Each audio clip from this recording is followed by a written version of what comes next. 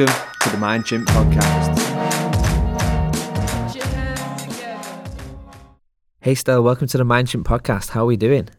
I'm good, thank you very much. A nice sunny day here in Spain. Nice sunny night. Oh, okay. Whereabouts in Spain are you? I'm in Burgos in northern Spain, a very lovely city.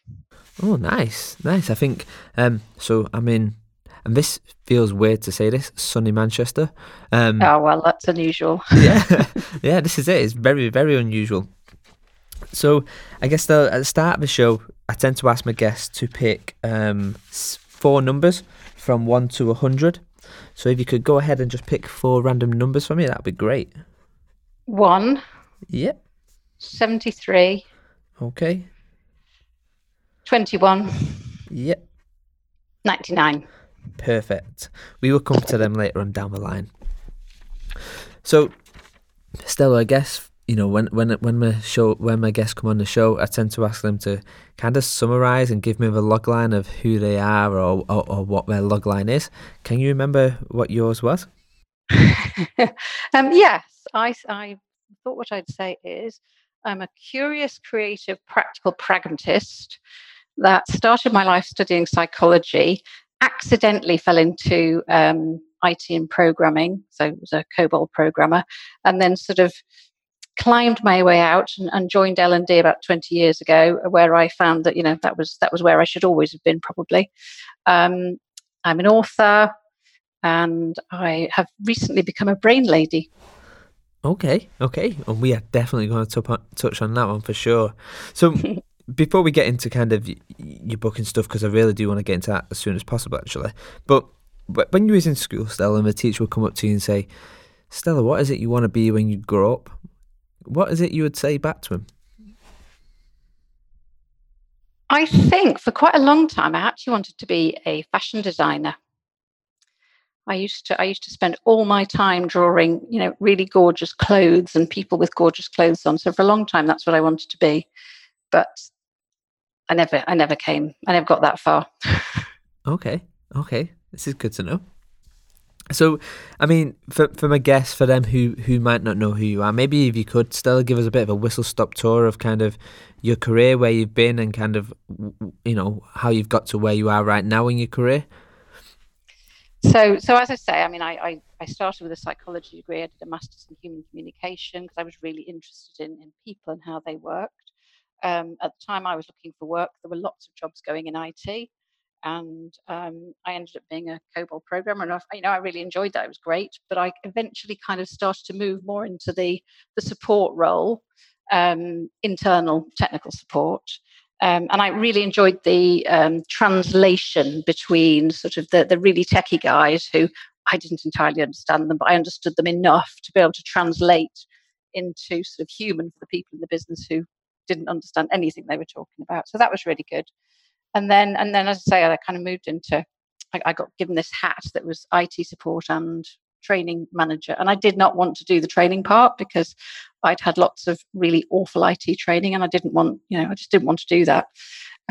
Also, most of my family were teachers, and I didn't want to do that either. But started working with somebody who was really inspirational. She kept saying, Stella, this stuff is about psychology. You know, it's made for you. You're right for it.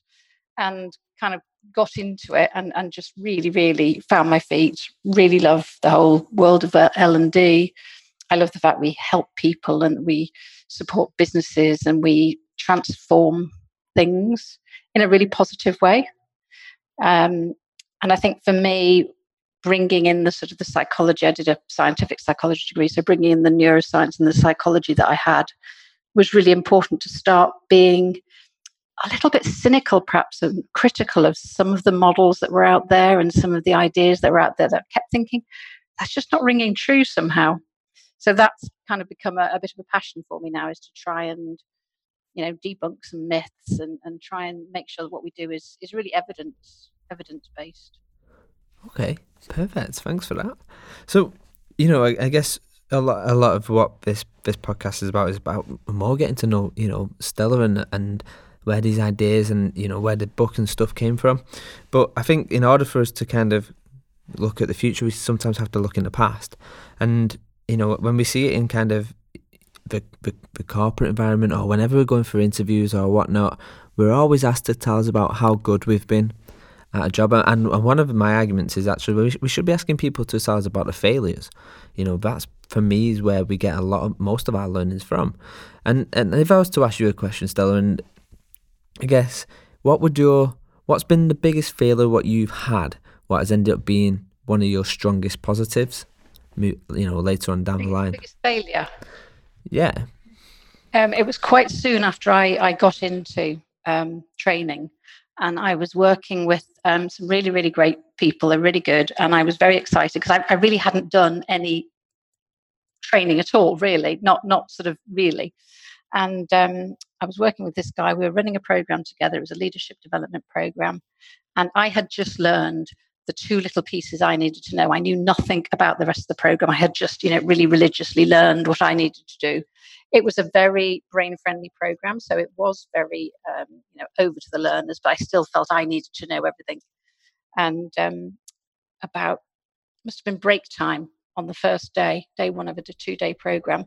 He got a phone call from his wife to say, I'm really sorry, darling, but that baby that's due in a couple of months is arriving right now. So he just had to leave. And I was then left with a group of, leadership people and the senior head of L&D who was watching very carefully.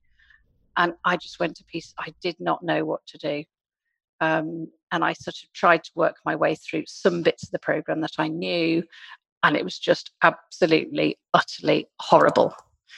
Fortunately, the next day, the other person who could run the program turned up, and he just, he took over really. And I learned so much from that, so much about what you need to prepare, but also what I would do now would just be so different. I just wouldn't. You'd still have to think about it, but I'd call a break. I'd go away and think, well, what's the best way to get the learning out of these people? And actually, they can probably do it themselves. All I've got to do is provide an environment for them to learn. So I wouldn't have that responsibility. I've got to do everything. So that's my biggest learning.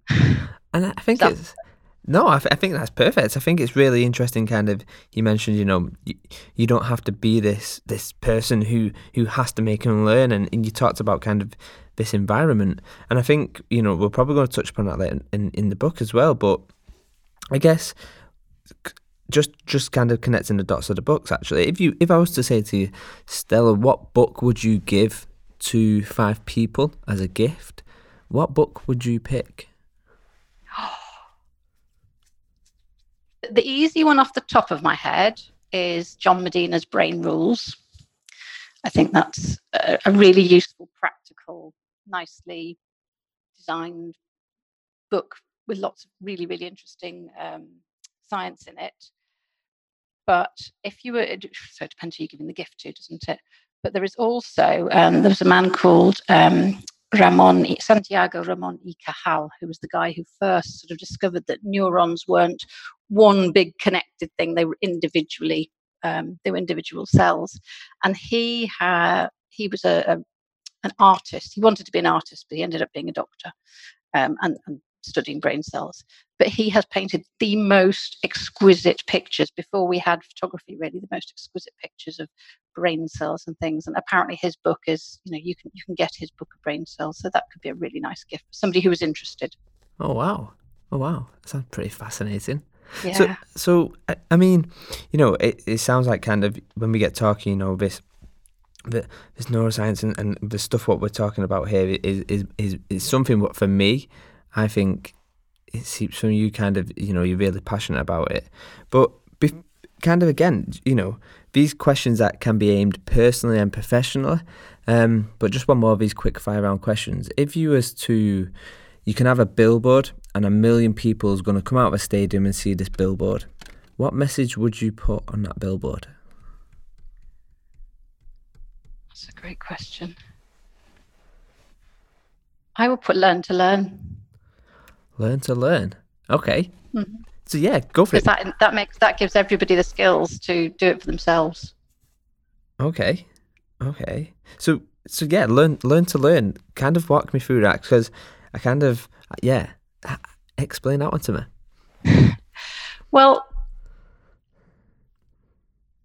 everybody gets, everybody has to learn. It's just, it's human nature. We can't not learn, and we are, regularly compelled to learn or need to learn for ourselves all the time.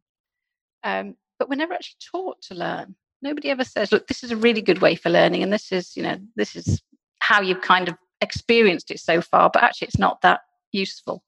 So there's just lots of organizations for the moment are spending lots of money on, big training programs, on LMSs, on digital technology, virtual reality, artificial intelligence. They're spending squillions.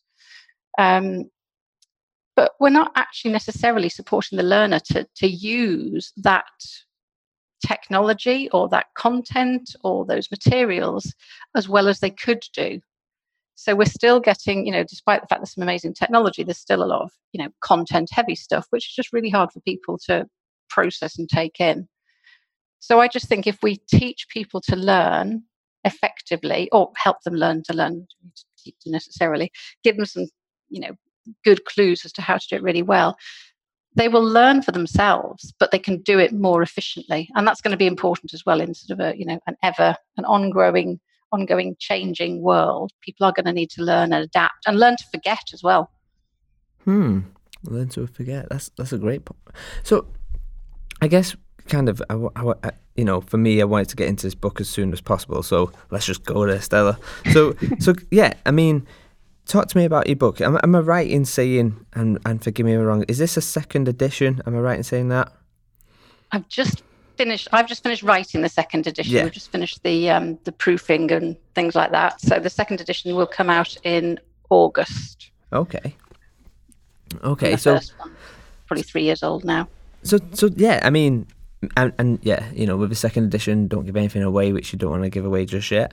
But maybe talk to me about your book, because my audience kind of stems far and wide. There's people who've been in the L&D world for a long time now, and there's kind of people who are new to this. And I can remember my experience when I got into L&D, and my journey kind of came in. I was a deliverer, then I went into design, then I went into OD and group, and then I kind of continued into where I am now. But I remember one of the key things when I very first joined was there was so much knowledge and so much ideas and so much to kind of get carried away with, and I didn't know where to start. I didn't know what was valuable, what wasn't valuable. It could be easy for someone to kind of come into this world now and go, "Oh, VR is the new shiny thing." But maybe tell us about kind of your book and your neuroscience. I'm intrigued. So I think I said at the beginning, I'm a pragmatist and I'm practical. So the book does have lots of, it has all the neuroscience in it that you need as an L&D person. But more importantly, what it does is, for me, it takes some of that theory and says, okay, that's really interesting, because I think it does get people interested. That's really interesting. But what does that actually mean for me if I'm designing, if I'm delivering, if I'm working in organizational development and I'm having to create a sort of a culture where learning is easy, natural, happening? As business, as we kind of move into the fourth industrial revolution, people are going to have to learn new skills more often, more quickly, and newer skills that we don't even know what they are at the moment. So people are going to have to learn, and I think we as in L&D, we may not be called that in the future, are going to have to help them learn, and understanding what happens in people's heads when they learn is really useful. But understanding the practical things you can do to make it easier for them is for me what's really important. So the book is, it's got the science in it, but it's about, these are practical ideas. Every chapter has practical ideas that you can go away and apply. Some of them you could apply immediately. You could go straight back and do something different. Some of them you'd have to do some preparation and redesign what you were doing. Okay. So, without giving too much away, because I want people to go and buy the book, what three top, and maybe it's 3 top tips for someone who's new into this world. What 3 things, golden nuggets do you think would be vital for someone who's kind of coming new into, and like you mentioned, we might not be in L&D for much longer, but given that's where it is right now, what 3 tips would you give? So the first one is never do for the learner what they can do for themselves. Always let, if they can read the book, if they can look at the website, if they can read a blog, if they can, pick up the computer and use it, if they can pick up the bricks and build them, let them do it. Don't do it for them. So that's the key one. Always let the learner do it, because it's them that's got to make the changes. You as the expert already know how to do it. There's a really easy one that I think most people seem to really like, which is that if you ask people to guess an answer, even if they guess the answer wrong, so long as they get the answer, either you tell them or they find it in some way, as long as they have guessed it, they are more likely to remember the correct answer when they're given it, and then to remember it for longer. And they think that's because as you guess an answer, you kind of warm up those cortical pathways, so that when you put the answer in, it's kind of already warmed up and ready to be absorbed. So, get people to guess and explain to them that it's good to guess. Explain to them that will help you learn. I'm not being mean. I'm not going to tell you off if you get the answer wrong. All I'm doing is helping you remember it better. What else?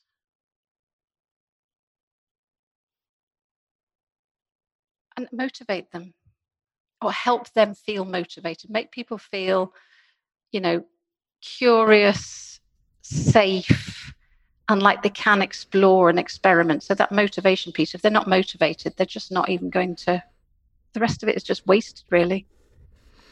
Okay. So that's 3 things at quite different levels, isn't it? Yeah, no, definitely. I think it's really good advice. I guess I kind of just want to kind of jump in a little bit, actually, and thinking about it. When it kind of comes to this, feeling motivated and motivate them, how vital is it in your eyes about the environment at which they're in and engaging in? The physical or psychological environment? Yeah, maybe it's both. But maybe kind of, let's go with kind of psychological first, if you like. So I think the psychological environment is absolutely crucial. So what's going on in people's heads when they arrive, when they start to learn, whether they're arriving to training course, picking up some e-learning, Googling something on the internet, it really doesn't matter. But what's going on in their heads, if they are feeling curious and are interested and want to learn, it'll happen naturally. You almost can't stop it happening. But if they're feeling resistant or worried that, if I learn this thing, maybe I won't be very good at it, or maybe they're worried that, our jobs are all changing and now I've got to learn this new thing, and actually I'm really fearful because, my role's about to change, and, I've done what I've done for years and I really, really don't want that to happen. So any of those sort of fear factors will not support good learning. And learning is about being able to do things better. And if people don't feel that they will be able to do things better, if they've had really, really bad experiences at school, for instance, where they just felt stupid, when they come into work and suddenly, they're asked to go on a course, or they're asked to do some e-learning, and that just immediately gives them that feeling of, but I'm stupid, I can't learn. Right. You've got to get over that somehow. And I guess how do you do that? Because I can remember. You just provoked a really good memory. I say really good. You provoked a strong memory for me when I was young, kind of. So I have dyslexia and dyspraxia, but it didn't get flagged up until I was in university. And I remember when I was in school, I think it was maths, and I remember the teacher was kind of shouting at me. He's like, "How are you not getting this? How are you not getting this?" And I remember sitting there thinking, "I don't understand what you're writing on the board. It looks gibberish to me. It makes no sense." And maybe, when we look at kind of our training courses and the things, and we'll use it as in the context of maybe like a classroom, or how can maybe it's managers, maybe it's managers or your facilitators, but how can we prime that environment? So for me, this is what brain-friendly learning is about. It's about understanding, the different ways of learning that people have, the challenges they might have. And I'm not saying, you have to understand everything about dyslexia, but if you make sure that as you're delivering if you're delivering information or knowledge of some sort, don't just do it through writing something on the board. Have images, allow people to to manipulate things. I can, like you, I'm not dyspraxic, but I think I might have problems with numbers sometimes. And I can remember at school trying to do maths, and it didn't mean anything to me. These numbers on the board, they weren't real things. And my dad brought home a whole pile of blocks. He was a teacher, and he brought home a whole pile of blocks, and I could start putting these blocks all together and manipulating them, and suddenly things began to make more sense. So it's about providing different options for people so they can find the way that works for them. So it's interesting you mentioned kind of blocks there, and there's a big thing now within Lego with serious play and kind of having this play and this curiosity and stuff.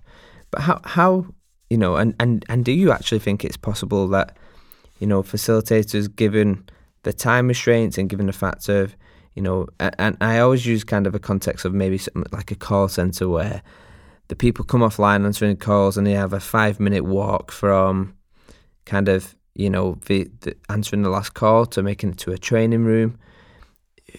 How do we kind of stop our people bringing in the last phone call into the kind of this training environment or this learning environment? How have you seen anyone who's done that really well, or kind of what's your take on that? I mean, part of it is the learner has to take responsibility for themselves. So we were running a training program once, and we always set up the physical environment, again, is really important because that will give people a signal as they arrive. So if it looks like school, if it's, rows of desks, that's not going to do a great thing. If it's a great big board table, that's really, really poor for people feeling safe. They feel threatened on a board table. Even if it's, a very typical horseshoe of tables and chairs around it, separates people out. So all our programs, we tend to start with people standing up as they come in. We've got an activity for them to do. We kind of introduce them casually to each other. So they're sort of, they're meeting new people, but not in a threatening way. And they've got something to do. So they're not feeling, well, I don't know anybody here. I feel a bit nervous. Or they've come with a friend and therefore they can work with their friend. So either way, they've got choices. But I remember seeing a lady come into one of our training courses, and as she walked in, I thought, we've got something going on here. She was absolutely stony-faced. She was clearly something had happened. And we'd had everybody standing around. They had things to look at on the wall. So that, the environment was interesting. It was distracting. We all sat down, and I saw her just take this massive deep breath. And she kind of breathed in and breathed out. And she became a different person. And she'd taken that responsibility for herself. She'd recognized that she was not in the great state. And she changed her state.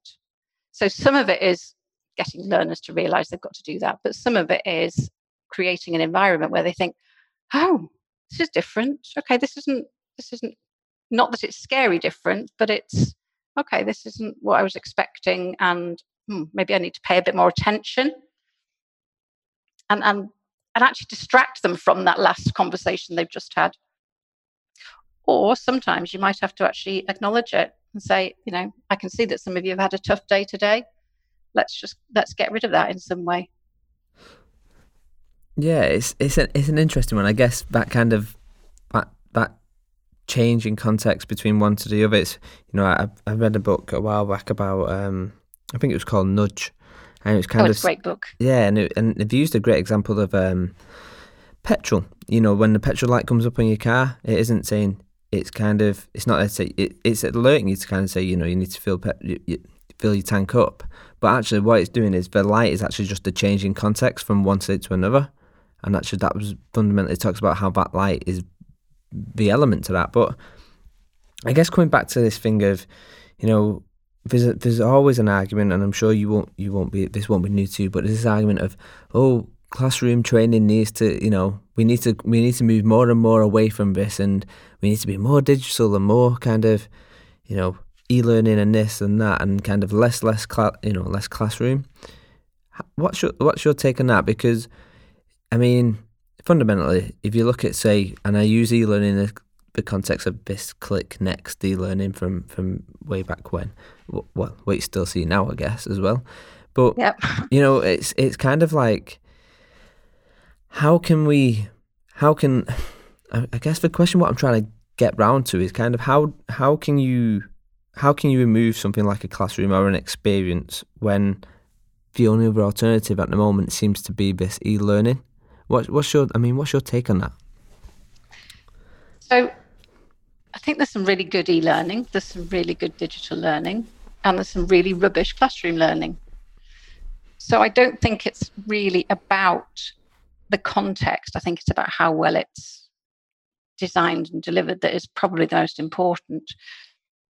And I do really think that digital learning can really, really support learning. So I think one of the really good ways to use digital is to, give people access so they can access it when they need to. It's there. They can, whether it's job aids or whether it's actual information they want to find. I think that's really useful. Clearly, there's lots of apps and things now that people are completely addicted to. Their learning apps are completely addicted to them. And those are really working as well because, if you're addicted to it, you're going to keep using it. And so that they can be really, really good for that sort of thing. I still think we need social learning. I think we are we're very human. We need social connection. And actually so I think what we need is a blend. But I have had an experience recently that I'm going to share with you that has made me think about this quite deeply. So we moved to Spain 2 years ago and put all our best things, all our precious things in storage. And over Easter, we were told the storage unit had burned down. So everything we had has gone. That's been really, really difficult, as you might imagine. Yeah, wow. But what's been really, really interesting is the memories I have of those things. So we went back to our house and we went into every room that didn't have our stuff in anymore. We went back into every room and I sat there and I thought, so what was there and what was there and what do we have in that cupboard? And I realized that it was the physical sensations, the sound sensations, the smells of things, the movements you had to do to, put things away or get them out, or all those things were encoded in my body.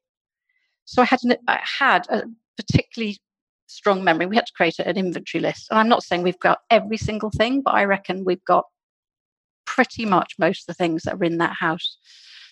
And the reason I'm saying that is I think one of the challenges with digital is you're not going to get that same really multisensory, really strong memory of it. So I just wonder going forward, if we are using more and more digital, are we taking something away if we don't allow at least some face-to-face, real world learning? Yeah, and I think it's actually a great shout at. Actually, when I think about some of my, when I very first started out, some of my best experiences being actually someone who's been involved as, not actually being a facilitator, but being part of the audience. Kind of, actually, when I look at kind of the difference between that, there's a distinct couple of times which have stood out, and fundamentally that's been the people who have thought about that experience and not necessarily thought about it as a classroom, so to speak, but as an experience. In fact, one of the sessions that I went into kind of had candles lit, giving off this kind of sense of, you was walking into something slightly different. It kind of changed the mood. Yeah, I think the sensory experiences we get from real world learning as opposed to digital virtual world learning that might change, once we get smell around in virtual reality, but I don't think it's going to. I think it would be almost impossible to create real experience. Yeah, I mean, when you look at kind of the things which are as close to that as possible right now, you've got your VR and your AR, but fundamentally it does only tap into kind of 1, 2, 3 maximum of kind of the things what are going on. And whilst we sort of tend to think of five senses, there are actually far, far more. So five senses were described. I think it was Plato, I think it was Plato sort of said there are these five senses. Actually, there's far more senses. So there's, we've got the sense of balance. You've got your sense of hot and cold. You've got your sense of, where are my limbs in relation to the rest of my body? How does my stomach feel? We have so many more senses, sense of time, sense of connection, all those things that are much harder to recreate in a digital world. Yeah, definitely. I think one of my key focus points, probably for the last 3 years, knowing that it was a focus point, has been kind of this experience design. So kind of a lot of which I've been doing now. I've been working with people like Punch Drunk, and kind of looking at true immersive experiences, rather than it being this kind of digital, but actually this more interactive experience. And I think it's interesting. The more things change, the more they tend to stay the same. And I think that we've kind of gone one way originally with digital, and we've kind of thrown everything at it and gone, everything needs to be digital and everything needs to be e-learning. I think actually what you're seeing now is digital's got its place for performance support, job aids, just in time, but we still and also really useful for reviewing learning. Yeah, exactly, yeah. And because digital is available, it's there all the time. People can access it when they want to. If you've got to wait, it depends how organizations organize their training, but if you've got to wait, even if it's 3 months for a training program, sometimes that happens. That might just be you haven't got enough. So at least you can get yourself warmed up with digital, and then have the face-to-face for that kind of, now I need to practice it. Now I need an experience. Now I need to talk to somebody who perhaps is an expert to get some of my questions answered that I can't get answered digitally. Yeah, and I think I use this kind of sentence to kind of, when someone says to me, what is experience design? And I think right now, experience design is yet to be defined what it actually is. I think people use it differently in different contexts, but I kind of say experiences open a door to allow change in. And I think fundamentally you need an experience, you need something to kind of, and I'm going to use the word nudge, but you need something to open you up and make, and prime you to be. Yeah. I think that's part of the motivation to want to learn something new. Whether you have a good or a bad experience, you need something that is what being human is, isn't it? Having an experience and learning from it. Yeah, definitely. That's how we evolved to be where we are today. It's really interesting. I think the more, I think, when we talk about kind of like, you mentioned it actually before, it was kind of like you've seen really bad e-learning and you've seen kind of really good e-learning. But, yeah, I think storytelling is a massive aspect which is still struggling on a digital e-learning. Storytelling's amazing. But I guess that's another thing when I sit back down and I think about kind of, what is one of these things, what I'm missing. When I think about it, and I'm going to use a really dry subject here, but compliance, for example, compliance and e-learning would be fine for compliance. It's kind of, it's one of these things for the business, what we need to have and stuff. But I do worry about this kind of everything needs to be digital, and actually, where are we going to be in 10 or 15 years time when people can't really recall that e-learning, what we did? Yeah. And Danny, compliance learning, every compliance rule has a story behind it. Those rules don't just get invented for, because somebody wants to create compliance rules. Everyone is because somebody had an accident or, was fraudulent or hurt somebody, or, every compliance rule has a really good story, a motivating story as to, why do we need to behave like this? And so for me, there is no such thing as a dry or a boring topic. There's only dry and boring training. And anything can be made. The thing is, everything is interesting. I think it's often the training or something about the way people present this stuff that suddenly it becomes dry, it becomes unemotional. And actually, it is real. And if we embrace, if we look into the stories and share the stories as to why we need that compliance, then people kind of that A, they'll remember it better, and B, they're at least going to think about it and make a decision at the point where they think, do I I'm trying to think of a compliance thing, do I pick up the wrong fire extinguisher, or do I do I shout at this child, whatever it might be. At least if they've got a strong story in their head as to why they're not supposed to do that, that gives them a choice moment. Whereas if it's just do not shout at children, do not, use the green fire extinguisher, it's not memorable. Yeah, and exactly that. There's I use this kind of when I'm having conversations. There's a reason why we remember our favourite teacher. Yes. So, yes. It's really... And you were talking about experience. We so learn from experience. So I told that story before about that experience where I was completely unprepared, really, or only prepared for a very small part of the day. And I recently had an experience where I turned up prepared for 8 people to be at the training program. And as I walked into the room, I thought, there's a lot of chairs here for 8 people, aren't there? And this room doesn't look set up as I was expecting.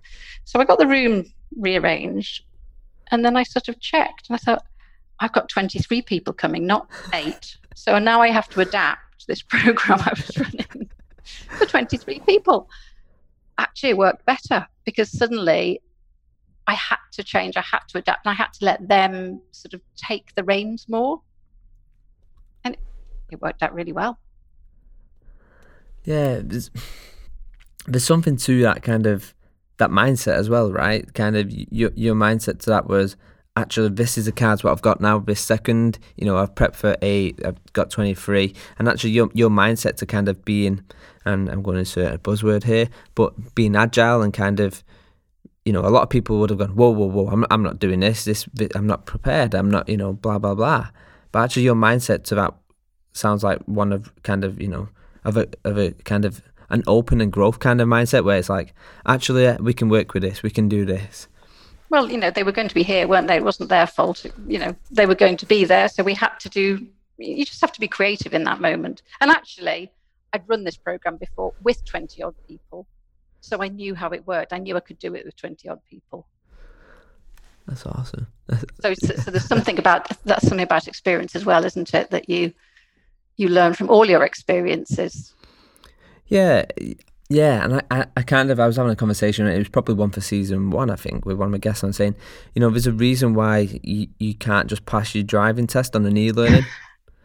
And there's kind of a reason why your first aid, kind of, the best first aid courses I've ever seen haven't been an e-learning Click Next. No. And there's something around that kind of that feedback and that kind of that engagement and that, peer-to-peer and kind of community, and I think you miss out a lot of time with digital, definitely, as much as we try to be. And making mistakes as well. A lot of digital is about how to get it right, but actually it's the making mistakes and then having to deal with the consequences that is genuine learning, isn't it? As long as you deal with them and don't repeat the mistake again. Yeah, definitely. That if anything, it becomes your most impactful learner, I think. Often, yeah. So I kind of want to just jump back in on your book. I mean, there's a couple of quick fire round questions here, Stan. I just want to be mindful of your time. But when it comes to your book, what was the 3 biggest challenges you had when you was writing your book? I really enjoyed writing the book, and I loved all the planning, and I really enjoyed the writing. For me, the hardest bit is the checking afterwards. So that the going through and checking that the proofreading and checking that all the references were all correct. So that was absolutely for me the biggest challenge. I'm not sure I had any of the. I really enjoyed doing it. There was a big fear when it first came out. Was, oh my goodness, I've sort of put myself out in public here. And what if everybody turns around and says, well, that's just a pile of rubbish. What on earth were you talking about? And who do you think you are writing a book? But that wasn't about writing the book. That was about what the reaction might be. Yeah, and that kind of takes me to this thing of. Fortunately, it wasn't. People liked it. Yeah, yes, definitely. It's an interesting one when it comes to kind of writing books. I mean, I've never wrote a book, and I don't think I'll ever come around to kind of writing one. But I think there is an element of bravery to that, definitely, and putting your ideas out there, your thoughts, and kind of, and I think it's very courageous to do. Especially in this day and age as well. I think, it's so easy for people to kind of boo-hoo your ideas. It's so easy for me to kind of go onto something like a Twitter and go, nah, Stella's book weren't that great. Please don't say that. No, and I wouldn't, but it's so easy to do nowadays, right? It's kind of, so I think, kudos to you for doing that, because I think it takes a lot for someone to release a book. I really do. But then again, you learn from it. So reading, on Amazon, you get reviews and things, don't you? And it's quite nice to go and read the reviews, particularly the good ones. But when I go on Amazon or TripAdvisor, any of these things, I always go and look at the bad ones as well, just for a bit of balance. And somebody really didn't like it, and that was entirely their opinion. That was fine. But he said, it was focused very much on face-to-face training, and then didn't focus on digital. So it had some elements of digital in it. So I thought, well, do you know what? That person was so right. So in this book, there's a whole chapter on digital, and I've managed to weave digital in much more. So again, you can, that's sort of the challenges that people throw at you. They're another learning opportunity. Yeah, and again, it comes in, and it's a great mindset, that, definitely. And we see this a lot now in this coaching culture around kind of, embracing this kind of this mindset, and we can talk about resilience and whatnot. But well, I guess it's the growth mindset, isn't it? Really? Yeah, 100%. So I mean, these questions are kind of, you can take these personally, professionally, but it's more about kind of how getting to know Stella. So, can you remember the first time you ever got in trouble? I have to say I was quite a good girl. Okay. The first time I got in trouble. No, I can't. I don't remember the bad things. That's fine. That is perfectly fine. I'm sure I got into trouble a lot for doing all sorts of things when I was a child. So I guess when it comes to kind of, when we look at kind of, this social media and this kind of Twitter and Facebook and stuff, who's the 3 people you would recommend everybody should follow? And let's keep it let's keep it L&D wise. Okay. I think Jo Cook from Lightbulb Moments is a really good person to follow. She shares a lot. She's very generous in what she shares. So I think she's really good. Gosh, I follow quite a lot of people, so that's quite a tricky one.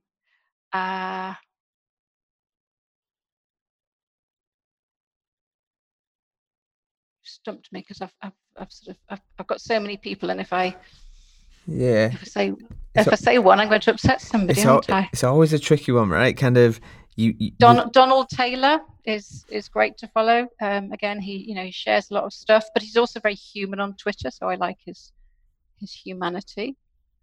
Okay. Okay. What do I really like? I'll have to come back to you on that one, I think, because otherwise I'm just going to upset somebody. Or okay, well, we've got 2 L&D folk. Maybe it's just one person who you think everybody should follow. Who else? Maybe it's not professional. Maybe it's just personal. Like, who else do you follow? Who do you really like the tweets of? I actually, this is really ridiculous, but I actually follow my daughter because she works in cybersecurity, and she posts some really interesting stuff about cybersecurity. Oh, wow. Okay, that's interesting.